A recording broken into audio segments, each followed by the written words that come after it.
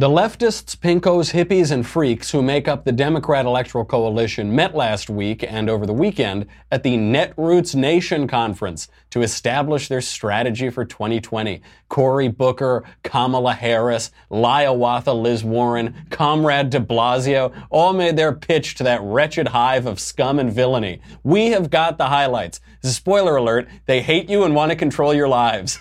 Then Kamala Harris's perverse view of her own country on This Is America, and we electrocute a criminal on this day in history. I'm Michael Knowles, and this is The Michael Knowles Show.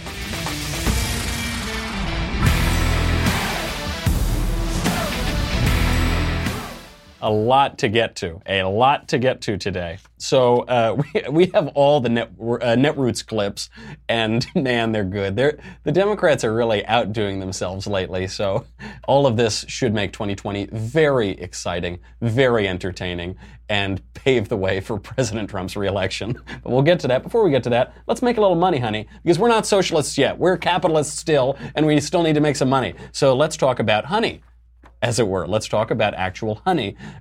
Chances are you've heard of it. You've probably heard of it because I've told you about it. Honey is the free shopping tool that finds the best promo codes wherever you shop online. And if it sounds too good to be true, this is the one time that it isn't too good to be true. This is just a fabulous product. It's totally free. The question is, how much money can honey really save me? Turns out honey has already saved people over $800 million. That's almost enough to pay for like 5 minutes of Alexandria Ocasio-Cortez's social programs. But that's a lot of money. That's a lot of money. I have been using it for years and years and years. You might also think honey doesn't work at the sites I shop at. Truth is, honey works on over 30,000 websites. Amazon, eBay, Walmart, Newegg, J.Crew, and more. It's always free, and it just saves you money. It gets a small commission from these sites where it saves you money, so it can save you money. I've been using it for years and years and years. I can't even tell you the last time I bought a product with it because I buy all of my products using honey. It just automatically finds you the best deals. It is free money. Put it in your browser now. No reason not to try it. It is free, installs in just 2 clicks. Go to joinhoney.com/covfefe, C-O-V-F-E-F-E, joinhoney.com/covfefe, C-O-V-F-E-F-E, and save a lot of money like I have for years. Okay, we got to get to Netroots. So if you're not familiar with it, I actually wasn't familiar with the name. I remember the event, but the Netroots Nation Conference started in 2006. If that number sounds familiar to you, it's because that was the year that the Democrats made their huge lurch to the left. They decided they were going to double down. They were going to be the Democrat base of the Democrat Party, and they were going to move far left. And it actually did help them in the short run. It did help them win some seats. So they're doubling down. They're going to be trying to make that same move again. Netroots began as the agenda-setting moment for the left and for the Democrat Party. It began, do you know that website Daily Kos? I don't think it's that big anymore, but it used to be very big even 5-6 years ago. The Daily Kos was this very far left site by Marcos Mulitsas. It was his blog. And so anyway, he and a bunch of other lefty angry bloggers got together and started this. First, it was a conference for Daily Kos. Then it became Netroots. Netroots is where you've seen some great moments at Netroots before, even if you don't know it. Do you remember that moment last year where Bernie Sanders was on stage talking about socialism, and then he got out-lefted because Black Lives Matter came on stage and took his microphone? And he's like, well, oh, you can stay there. That's fine. That's okay. And it zoomed in on him with the with the Curb Your Enthusiasm music, bum, bum, bum, ba-da-da-da-da-da, and they stole his microphone. They did the same thing to Martin O'Malley, actually. Nobody even remembers Martin O'Malley. He was the generic, bland, guitar-playing guy who never had a chance at winning the Democrat nomination in 2016. So Martin O'Malley was giving a speech at Netroots, and Black Lives Matter did the same thing to him. They took his microphone. It always is fun because it's really their crazies. You know, you really can't compare the crazies on the right and the left. Everybody's got our crazies, but like the crazies on the right, with a few exceptions, the crazies on the right just like really like the Constitution. Those are our most eccentric people. With a few exceptions, but the kind of majority of the eccentric, fringy people on the right, they're just like, yeah, I really like freedom. I know that you like freedom. I really like freedom. The ones on the left are screaming. I mean, they're like shrieking, shutting people down, coming on stage, threatening people. That's what you get at Netroots. So at Netroots, we got everyone to trot through here. All of the 2020 presidential contenders walked through. We got Cory Booker, Kamala Harris, Comrade de Blasio, Liz Warren, a bunch of other people. Alexandria Ocasio-Cortez came out, and of course she did. You know, she's the new darling of the Democrats. They try to say, by the way, when we knock Ocasio-Cortez for not knowing anything and for being proudly ignorant, they say, well, she's just a candidate somewhere in Queens. She's not the head of the party. They're making her the head of the party. They're turning her into a superstar. That's why she's fair game for us all to attack. So they're doubling down. They think it's 2006. They're going to run in 2018 and in 2020 as though it's 2006. Hard left, they think they're going to double down on their base. That's going to motivate them to go out to the polls. I hope they do this. I know they don't watch my show, so I'm not worried about letting the cat out of the bag. The secret is that 2018 is not 2006. It is so not 2006. 2006, you know, there was a lot of anger over the Iraq War. That was really the motivating factor on the left. There was a lot of distaste for George Bush, but mostly for that reason. In 2018, we have peace abroad. We've got a booming economy. We've got a terrific economy coming out. You know, how did the left turn their 2006 victory into a 2008 victory? It's because there was this devastating economic crash. Now we don't have that. We have record high employment, record low unemployment. We've got a great economy has never done better. The IMF credits President Trump's policies for that. Everybody's gotten a tax break. Virtually everybody. Some wealthy people in blue states haven't quite gotten a tax break, but everyone else, everyone who would vote for Republicans, everyone that the Democrats want to put in their so-called coalition of the ascendant has done very well in this economy. And, you know, what they do, their entire strategy is to divide people along racial lines, along ever more precise racial gender lines. The numbers don't look good in that direction. President Trump's support among black voters is now at 29%. Now, that doesn't sound very high. That sounds pretty low. It should be higher. Hopefully it will be higher by the end of this term, and certainly by the end of the second term and third term, fourth term. You know, it'll keep increasing. But his support just a year ago was at 15%. That support has basically doubled in 1 year among black voters. And the Democrats are running scared. They're terrified by this, so they're trying to demagogue on race issues, on class issues, on all of this. Having set up all of that, having set up what seems to be the Democrats' unsuccessful setup for 2018, let's delve into the craziness and enjoy their spectacular failure. Take it away, Hiawatha. According to Trump, the problem is other working people.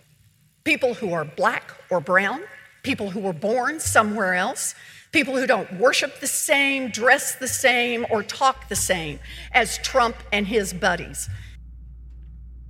Before getting into all of that, when she says don't worship the same, does she mean they're not lapsed Presbyterians? What do you mean by doesn't worship the same? What they're trying to do is run up against this stereotypical religious right, hard ideological conservative, and they keep failing at that because Donald Trump isn't those things. He regularly misspeaks when he's trying to discuss Christianity. He's not fluent in the language of Christianity because he's not a figure of the religious right. Someone asked him if he'd ask God for forgiveness. He said, I try not to make any mistakes. That's why I don't have to ask for forgiveness. Then she says, you know, he's trying to divide working people against this and that and this and that. He represents those people. He represents the people that Elizabeth Warren wants to represent, but she can't. She is a liar, first of all. She lied. We make jokes about this because she's Hiawatha. She's chief spreading bull. But this is really offensive to a lot of people. She is the whitest woman that has ever walked the earth, and she lied about being a racial minority to get preferential treatment in employment.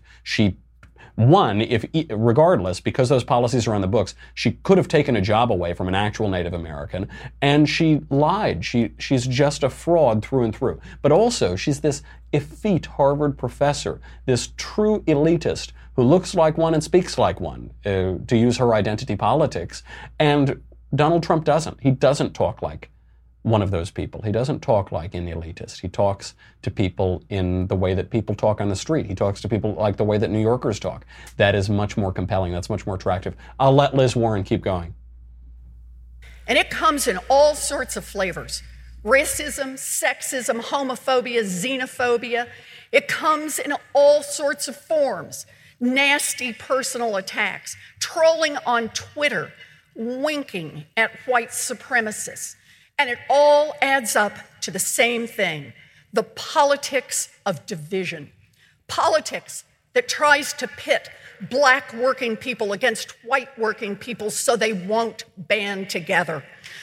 Politics of division that tells Americans to distrust each other, to fear each other, to hate each other. You see, the politics of division by Donald Trump, they keep white working people and black working people apart so they don't join up and kill the rich whitey. That's what she's saying. Does she hear herself when she's talking? The left is always projecting, and here more than ever. She's talking about dividing people along all of these lines, and all of the language that she uses to to describe this divides people along precisely those lines. She is dividing people along lines of race. Not the Republicans, not Donald Trump, not Mike Pence, not Paul Ryan. No, they're not. She is. She's dividing people along lines of wealth and class, not Donald Trump, not the Republican Party. She's dividing people along all of these lines. The way that they rattle off that phrase, racist, sexist, xenophobic, homophobic, Islamophobic, phobic, Liawathaphobic. I'm a Liawathaphobic. I certainly would fear her if she were in the White House. The way they rattle it off, like they've been practicing it in their sleep, like they say it in their sleep. They're talking about the boogeyman that doesn't exist. We have the lowest amount of overt racism in the history of the United States, possibly in the history of the world, anywhere else in the world. I don't know if you've traveled much, but the rest of the world is not as enlightened on racial matters and ethnic matters and cultural matters as the United States is. We're doing better than anyone else in the history of the world. And but Liz Warren, they just repeat this boogeyman that they need to that they need to have. And by the way, forget even just the question of this kind of bigotry or that kind of bigotry. They are the ones that are promoting anti-black bigotry, vicious, physically intimidating anti-black bigotry against a friend of mine, Candace Owens. But we will get to that in 1 second. Before we do that, we've got to talk about movement.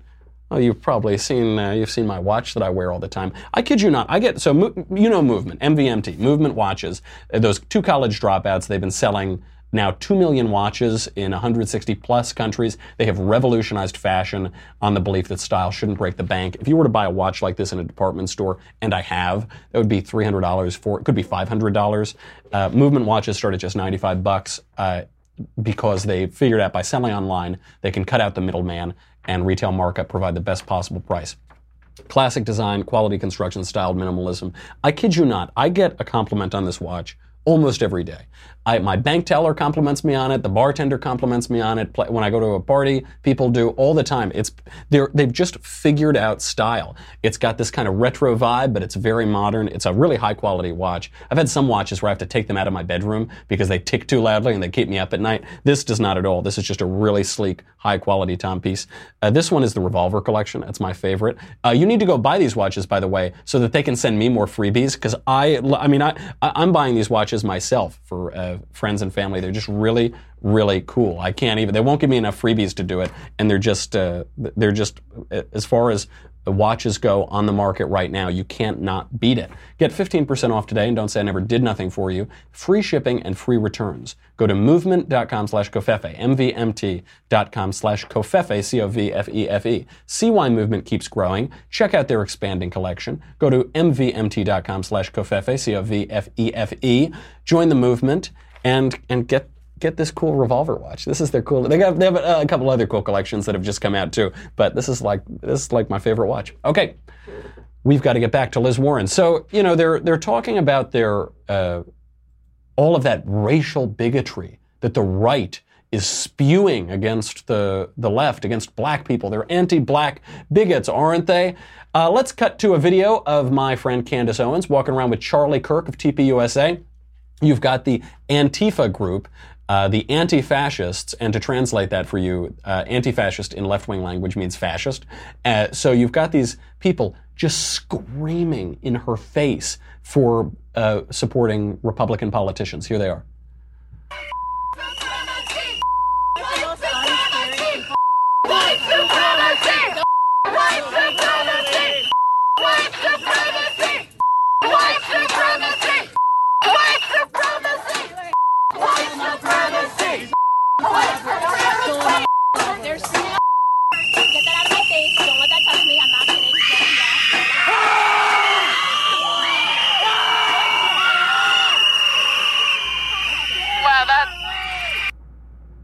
Did you hear that? Like shrieking from hell? Just like these demons, these just screaming in her face. For those of you who couldn't see the video, they're yelling F white supremacy at Candace Owens, a black woman. They are all white people. They're all white women. White women with like crazy blue hair and probably deep-seated emotional problems stemming from their families. I don't know.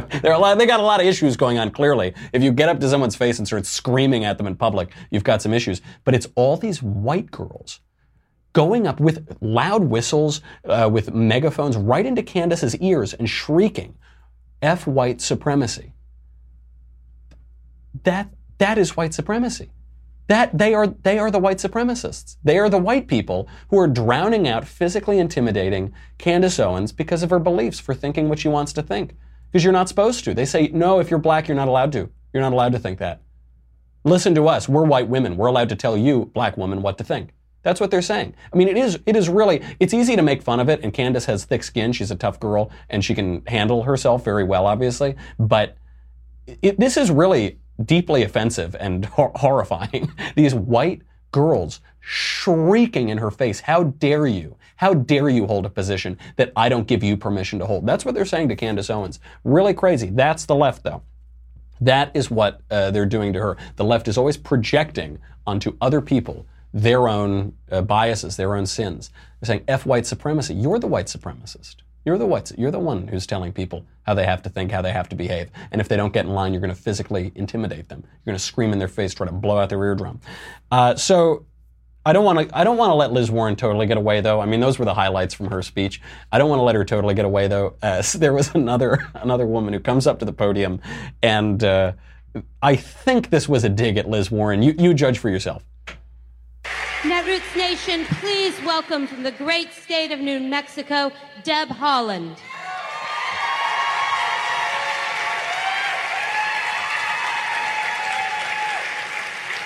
Hello, Netroots Nation. My name is Deb Haaland. I'm the Democratic nominee for New Mexico's 1st Congressional District. If elected, I'll be the first Native American woman in Congress. Did you catch that? Did anybody catch that? You're sure you're not the second, Deb? You sure? You think that lady was whiter than Casper the Ghost over there? You don't think she's the first Native American in Congress? You don't know? Maybe not? No, I guess it would be Deb. So I really like that. I think it is a dig at Liz Warren because it is offensive to people who don't lie about where they come from. But this is the kind of thing, right? This is what you get at the Netroots conference. This is what the Democrats are setting up for 2020. Their platform is going to be all identity politics. Not thoughts, not ideas, not even public policy, all identity. Listen to me because I'm a Native American woman. Listen to me, in the case of Liz Warren, because I'm a fake Native American woman. Listen to me because I'm a black, Muslim, lesbian, Martian from Venus. I don't know how is that possible? I don't know how that's possible. An illegal alien, you might say. Another serious contender showed up. Kamala Harris. Kamala Harris from my own state of California. What was most interesting about her speech, though, because she touched on all the same points, but she played it safe. And I wonder what that shows. Here is Kamala Harris spouting inane platitudes. As I look around this room, I see the best of what America is really about. And I see the best of what America can be, unburdened by what we have been. And I see in this room, and all that is represented in this room, the power of the people.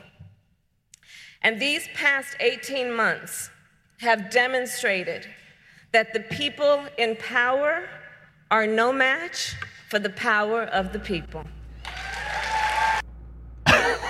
Wow, how brave.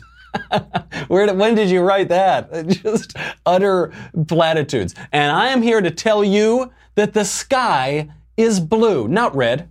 It's not red, it's blue, the sky.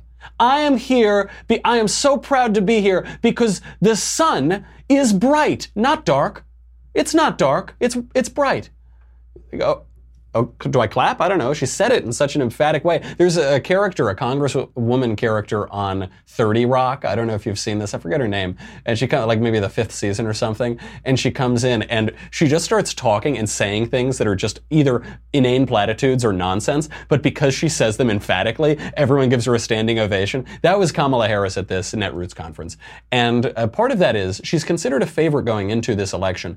We don't really know anything about her. She's relatively new to the Senate. She doesn't have much of a record. We know she's a lefty, but a lot of the commentary about her has focused on all of these aspects of identity politics. She herself has totally embraced identity politics. She has run on them. She said, I'm a black woman. That's why you've got to support me. That's why I'll be good. And so I think perhaps Kamala Harris thinks she's going into 2020 with this great advantage. The Democrats are embracing identity politics. That is what they're running on. She has the most identity politics, not only black, but a woman, not only woman, but from California. I don't know. She's all of the, not only that, but she's young and she's this and that, right? She checks all of these boxes. And so she thinks, all right, I can play it safe because this is mine right now. I'm in the lead right now. And I don't know. Given her electoral coalition, that very well might be the case. She clearly has an advantage over Cory Booker because Cory Booker is a man. Kamala Harris is a woman. So she played it relatively safe. But she's still got her hits in. I mean, she still had her cred. Here is Kamala Harris going on. Let's speak truth.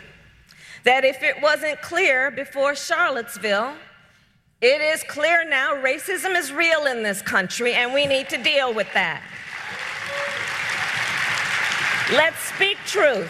Sexism is real in this country. Let's deal with it. Let's speak truth. Anti-Semitism, homophobia, transphobia are real in this country. Let's deal with it. So she had to get those lines in. You heard Liz Warren do it too. They all have to go and they say America's awful. It's racist, sexist, xenophobic, Islamophobic. I love, by the way, that they equate Islamophobia with racism, with hatred of people for their skin. Your skin is something you can't change unless you're a pedophilic pop star. You can't change the color of your skin unless you have a lot of money and an amusement park in your house in California. But your views you can change. Views are up for criticism. It's very mean to criticize someone for the way they look, for any aspect of the way they look. It's just crude and rude and not very civilized.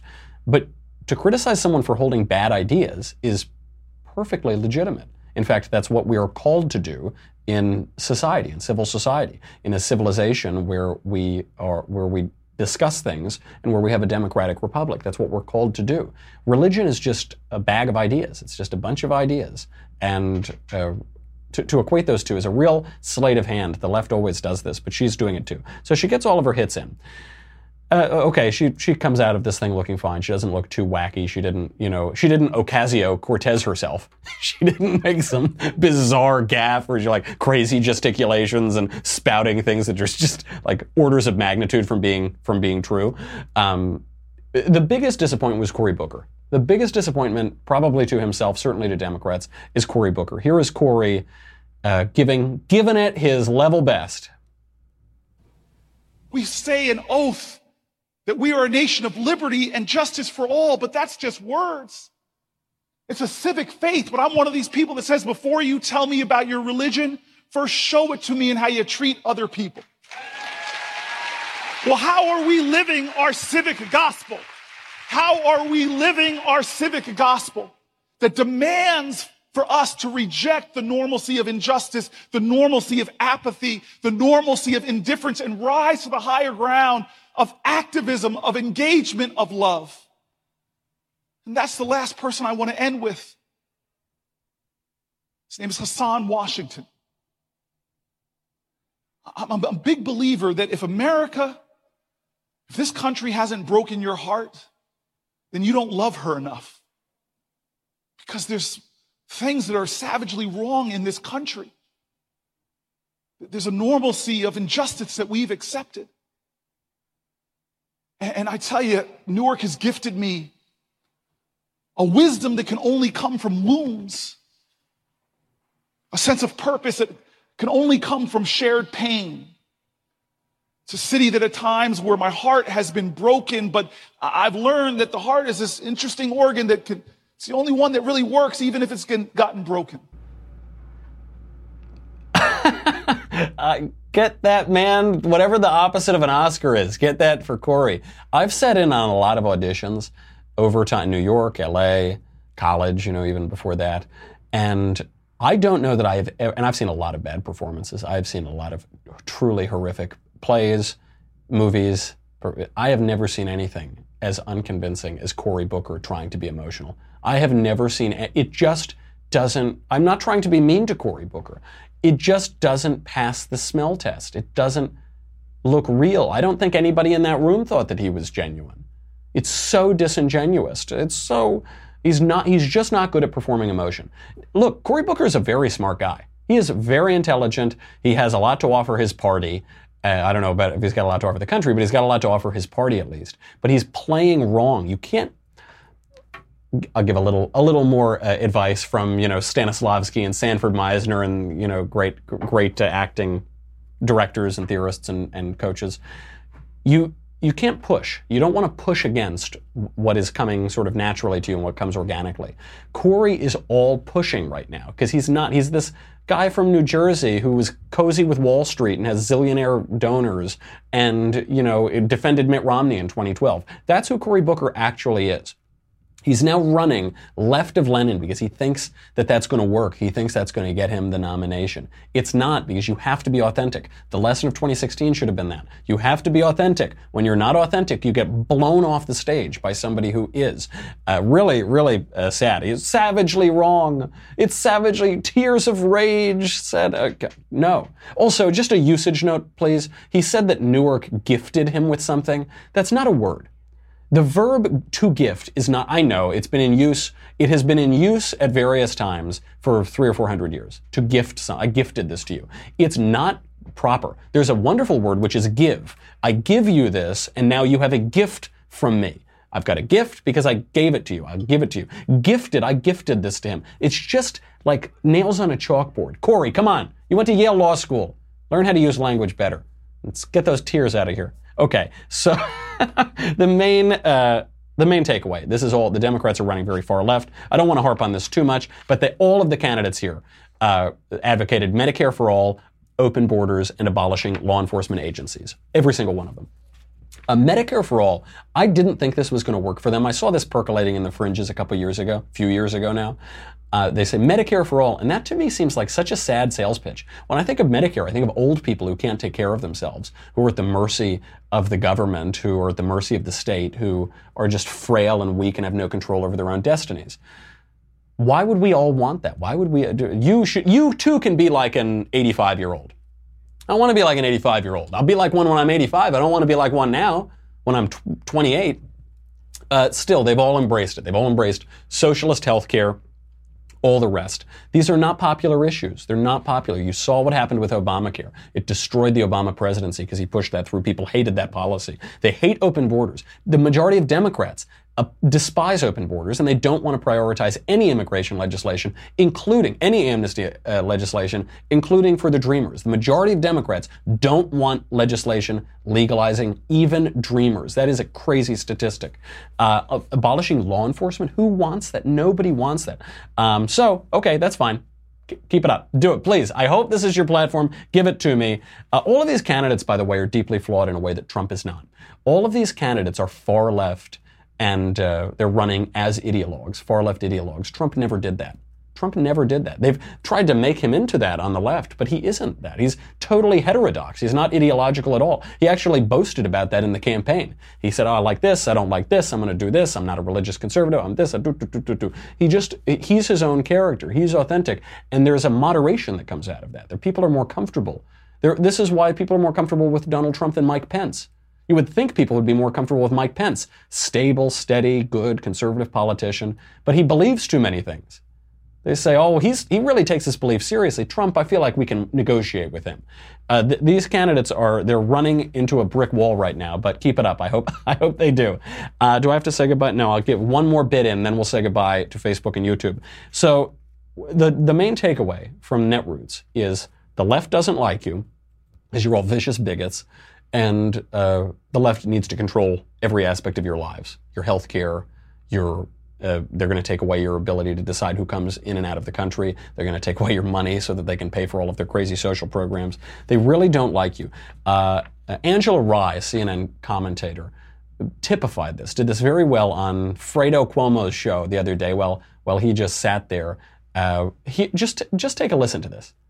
Essentially not have any border First of all, let's be very clear. Let's be very clear. To answer the question, I can't wait to search your genealogy and see if you have any illegal immigration in your family child. Like, I don't know what you're talking about. You've never once asked me if I'm for open borders. You've never once asked me that. And at least I have the decency not to continue to repeat myself. Clearly, you don't want to enforce the border laws, because that's what I've said. No, what I don't want to enforce is your president's nonsense. That's what I don't want to. Come on, man. You guys know that this policy is ass backwards. Plain and simple. You guys know this policy is inhumane. Plain and simple. Like, if you just take yourselves out of it for just a moment, take off the lenses of bigotry for just a moment, and imagine if this was happening to kids. We're getting into the name calling? Yes, we are. I'm calling this. Okay. What's great amidst all of this, too, you probably, if you were listening, you wouldn't be able to tell. Chris Cuomo is there. The Fredo of the Cuomo family is sitting there just like this, just wide-eyed, just sitting there, silent, staring like a mook, just doing nothing. And he gets paid. I might have gotten paid a little bit to not write a book, but this guy gets paid a lot more money to not host a TV show. It's just they're letting her accuse his other guest of being a bigot, of being a racist out of nowhere.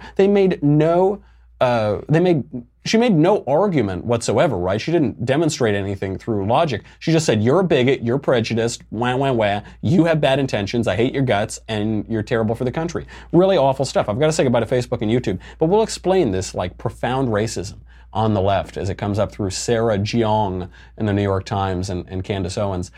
Plus, we've got to electrocute some people in chairs on this day in history. We've got to show Kamala Harris and her racist view of America on this. We've got a lot to come back to. So let's hurry up and do it.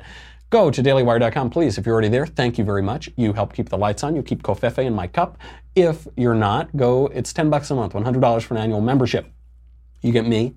You get the Andrew Klavan Show. You get the Ben Shapiro Show. You get to ask questions in the mailbag. You get to ask questions in the conversation. I think I'm up next. None of that matters because you get the Cory Booker vessel. You get the Leftist Tears tumbler. The Leftist Tears of Rage. Tears of Rage, because if you don't have this tumbler, you're going to think that something is savagely wrong while you're drowning in leftist tears. Go to dailywire.com. We'll be right back.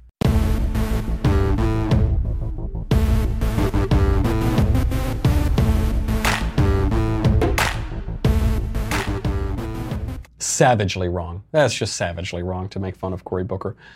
You remember Sarah Jeong. Sarah Jeong is that tech reporter who sent out all of these tweets about how much she hates white people, especially white men, and wants them to be eradicated from the earth. She actually said that. She said, I'm so happy that white people aren't breeding so that they'll go extinct. She said we need to cancel white people. She said white people shouldn't speak. They should be censored. She just doesn't like them. I'd say they were jokes, but they were just, first of all, they didn't have a punchline, and it just seems to me that over the years, she's kept this up and clearly just hates white people. So they pointed this out to the New York Times. The New York Times stands by her on the editorial board. Now a video has surfaced at Sarah Jeong from Harvard Law School, where she attended college, or where she attended law school. Here she is. Everything is implicitly organized around how men see the world, and not just men, how white men see the world, and this is a problem. This is why so many things suck. That's why white men. That's why so many things suck. To quote Sarah Jeong, New York Times editorial board. All the news that's fit to print. The gray lady. The gray. At least good thing the gray lady's not a white lady. Otherwise, Sarah Jeong would unleash some venom against her too. This is the left-wing view of the world at this point, which is that white men are the cause of every problem in the world, and everyone needs to band together through intersectionality to take them down and to undo the patriarchy and all of the other terms they use for social hierarchies. Now, any reasonable person listening to this would say, wow, she's a vile racist. She's at least saying vile, racist things. But the left answers and says, no, that's not racist, because she's not white. You can only be racist if you're white, because it's about power. and only white people have power. Nobody else has power. Vox.com, Zach Beauchamp, writing for Vox.com, which is whenever I want to know less than I currently know, I go to Vox.com, and then it just sucks knowledge out of me. Vox.com, he wrote, to anyone who's even passingly familiar with the way the social justice left talks, this is just clearly untrue. White people is a shorthand in these communities, one that's used to capture the way that many whites still act in clueless or racist ways. It's typically satirical or hyperbolic to emphasize how white people continue to benefit from their skin color, or to point out ways in which a power structure that favors white people continues to exist. What he's saying is, yeah, the left they hate white people. That's right, they don't like white people. And what makes it different, he writes, what makes it different from actual racism is, yes, the underlying power structure in American society. It's okay to say vicious things about whites because the whites have all the power. But let's analyze that. Is that true? Sarah Jeong is Asian. Asian Americans have higher average household income than whites. They have a higher average household income than any other group.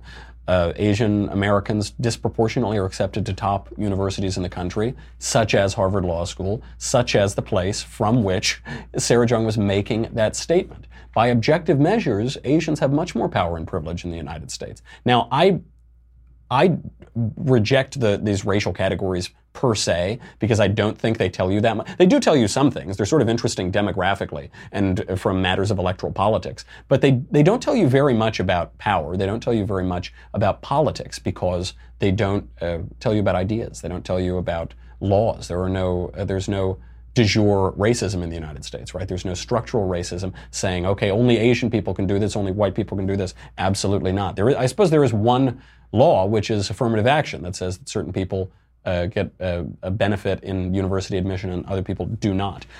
But the point she's trying to make, that whites have all the power in America, clearly isn't true. She's a living example of it. She's on the editorial board of the New York Times. It's a powerful position.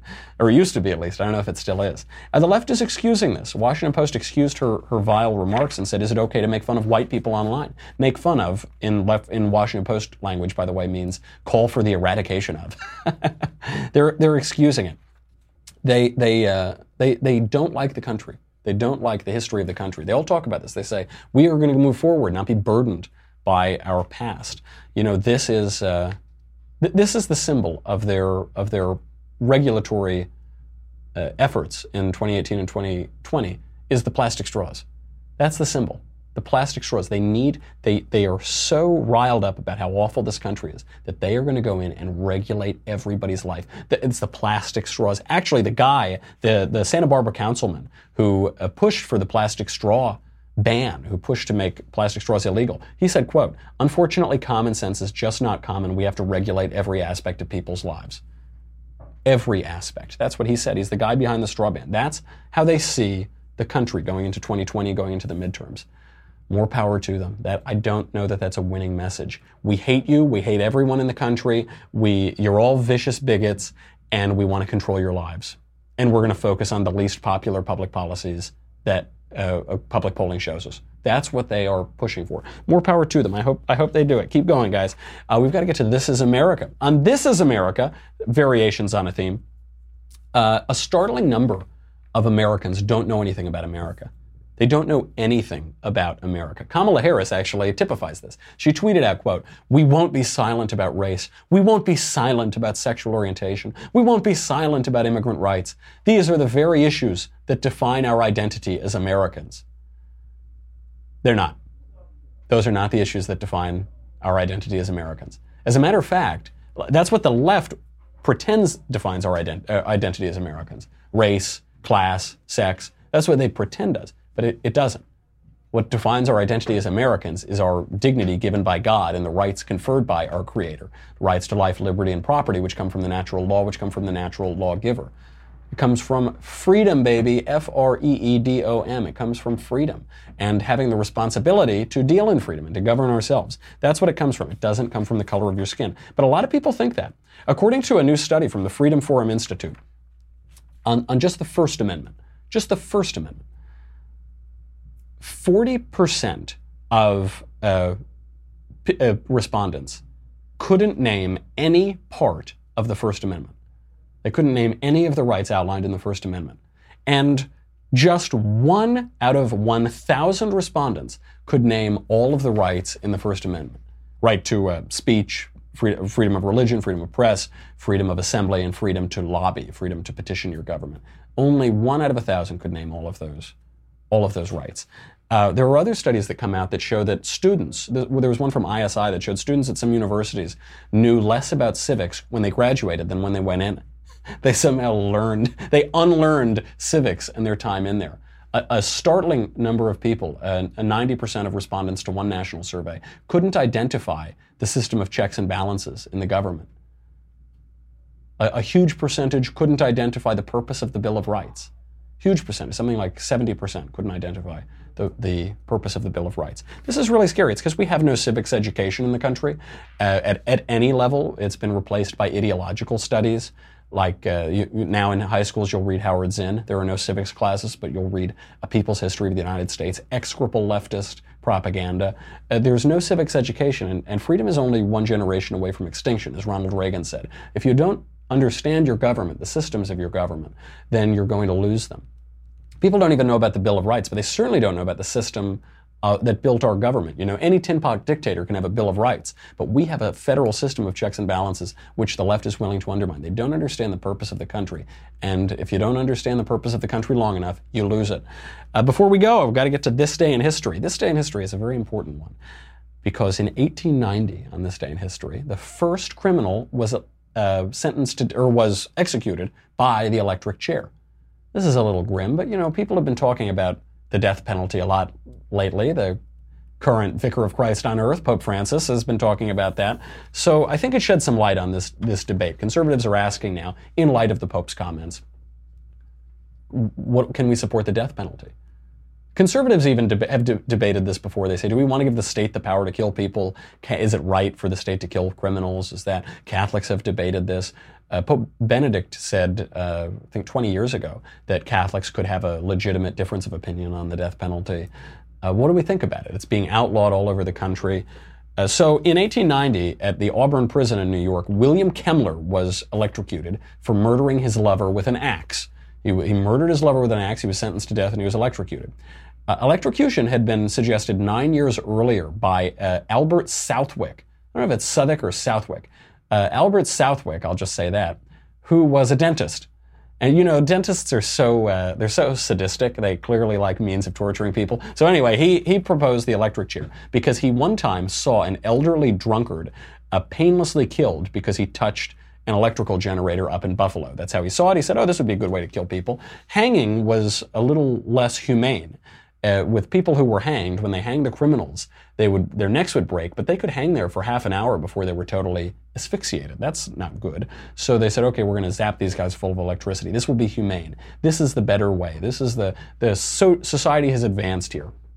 Kemmler was strapped in. They sent 700 volts of electricity to him for 17 seconds, and then the current failed. So they only sort of braised him. They didn't really cook him. They just braised him. And so he was charred all over. People could smell burnt clothing, but he was still alive. And then a little bit later, they sent another charge over 1,000 volts. They let it go for 2 minutes until his head was smoking. Then they realized he was gone. This might sound a little gruesome. Southwick said, the guy who advocated the electric chair, he said, we live in a higher civilization from this day on. And a lot of people looked at it that way. They said, oh, good, we just cooked that guy while he was still alive and he was charred but not dead. We burned a hole right to his spinal column and we had smoke coming out of his head. We live in a higher civilization from this day on. People can confuse themselves on moral issues, particularly issues of life and death, particularly when they're political. George Westinghouse, a contemporary who was an innovator of the use of electricity at that time, he had a different take on it. He said, quote, they would have done better with an axe. And they would have done better with an axe. He would have suffered less with an axe. They would have done better. Just simple execution. It had served people well for a long time. One wonders if this is not the case when it comes to the death penalty. It seems so morally clear not to use the death penalty to people who have shallow thinking. It seems so morally clear that it's awful. You know, the Catholic Church, despite this change recently, taught for 2,000 years that the death penalty is not intrinsically evil. St. Augustine wrote in defense of it. St. Thomas Aquinas wrote in defense of it. St. Paul writes in defense of it. And there seems to be a change now. Perhaps the better question is to ask, what changed? Why do we suddenly think that this thing is intrinsically immoral, that this thing is evil? I think it says a lot more about our culture and our decadent culture and our moral myopia that we can frequently have. And nobody can attest to that better than the burnt crisp chars of William Kemmler on this day in history in 1890. On that grisly, gruesome, disgusting final note, I gotta say goodbye to you. Come back tomorrow. How's that for a pitch? Come back tomorrow. Make sure you get your mailbag questions in and tune into Another Kingdom first season. Binge that baby because we're about to release the second season, me and Andrew Klavan. It's gonna be a lot of fun. Tune in then. In the meantime, I'm Michael Knowles. This is The Michael Knowles Show. I'll see you tomorrow.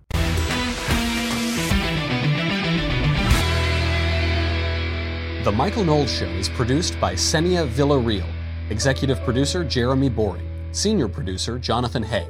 Our supervising producer, Mathis Glover, and our technical producer is Austin Stevens. Edited by Jim Nickel. Audio is mixed by Mike Coromina. Hair and makeup is by Jesua Olvera.